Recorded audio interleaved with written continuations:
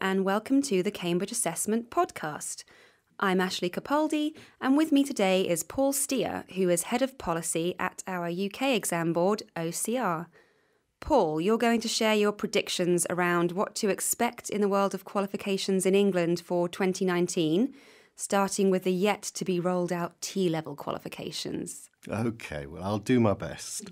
The recently updated T-level action plan reveals a major programme of work, and it's gathering momentum. The multiple strands of activity covered by the plan and the accompanying announcements from the Secretary of State are really comprehensive. This includes details of colleges, schools and other providers eligible for delivering the first wave of T-levels in 2020.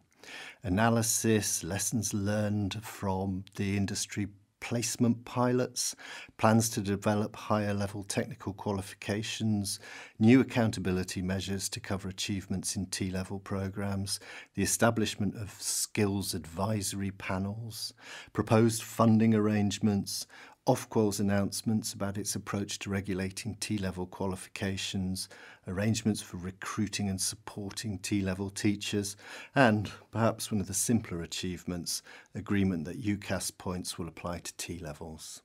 Right, so that's an impressive list, but of course there's always more to be done, isn't there?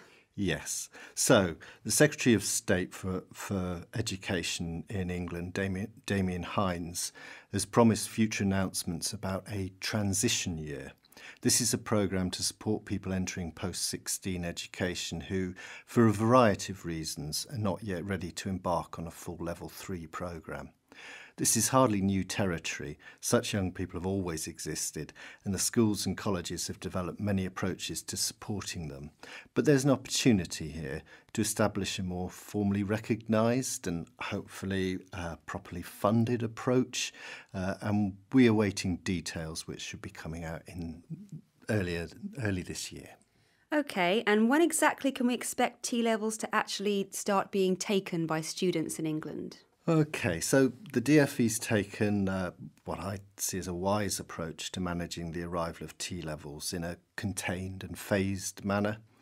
For T-levels to be a success and for the interests of the first T-level students to be protected, we have to guarantee quality in all aspects of the programme from the outset. And it's particularly important for those learners in the first wave.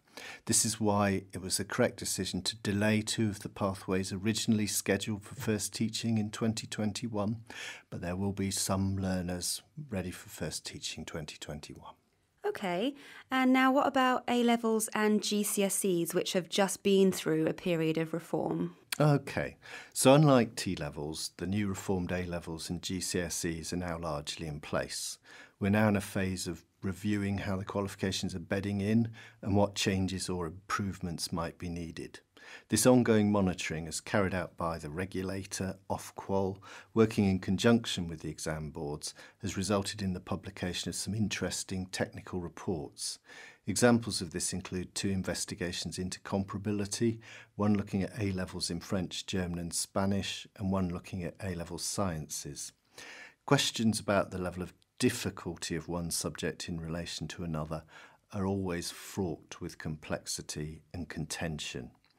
For example, the perceived difficulty that's often voiced about language qualifications is blamed by some for the continuing decline in uptake of these subjects. In its report, Ofqual makes the case for the status quo, though, although it promises further monitoring and research in the coming years. It also argues that it would be wrong to lower standards in order to make a subject more popular than others. Right, and I understand Ofqual has also released a report on marking, so something we as an assessment body are always very interested in. Yeah. So there's another report in which Ofqual looks at the quality of marking of examiners and the outcomes of reviews of that marking. The conclusions of the most recent report are reassuring, although the report highlights a particularly well-known difficulty around arriving at consistent views of what should be the, quote, right mark for extended essays in subjective subjects such as English. Getting the balance right between exams that encourage and reward individual thinking and creativity and exams which have just one right or wrong answer will always be a challenge. Nevertheless, this is a really important matter, and we at the exam boards and the regulator are right to continue this conversation and to do so in an open and transparent way, so that we're always open to exploring new ways of improving the quality and consistency of marks across all subjects. But all in all, would you say A-level and GCSE reform seems to have gone off without a hitch? Yes, so far. And the technical evidence, this isn't about the content of the qualifications, but how they perform as qualifications, shows that they are performing well. Some subjects may be subject to further changes, sometimes at short notice, as we've seen with computer science GCSE, but overall we seem to be heading for a period of stability, and hopefully there'll be time to work on system improvements and issues of key importance, such as comparability and quality of marking. However, if general qualifications look set for a period of bedding in, vocational qualifications are heading for yet another period of review. We're expecting the Department for Education to launch a consultation on the future of vocational qualifications early this year, probably in February, and with further reviews and consultations to follow. The aim is to ensure that the department funds far fewer vocational qualifications than it does now, leading to, as they would put it, a simpler, more rational qualification system. We anticipate it will consult on criteria for determining which qualifications should survive such a review. And there'll be criteria covering things like, I imagine, purpose of the qualifications, market recognition, rigour, and, crucially, their relationship with any future T-level qualifications.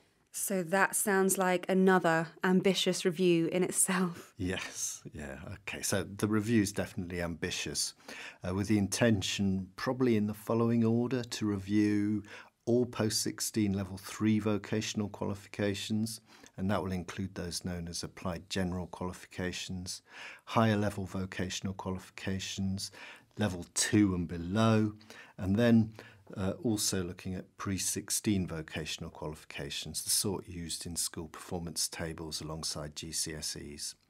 Not only is this a big undertaking in terms of volumes of qualifications involved, but it forces difficult questions about the range and purpose of qualifications and the sorts of learning we wish our young people to have access to.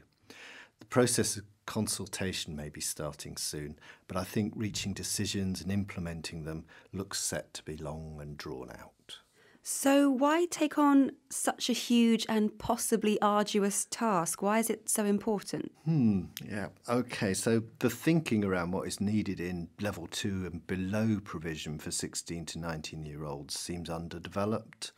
The answer will need to be much more sophisticated than providing the proposed transition year, and Ofsted has recently pointed this out in a thematic review of level 2 and below post-16 provision, whilst also making a strong case that young people who find themselves in this category of provision are often treated by politicians as, quote, other people's children. Yeah. Of course, the Department for Education and the schools watchdog Ofsted are not the only bodies having a look at vocational qualifications.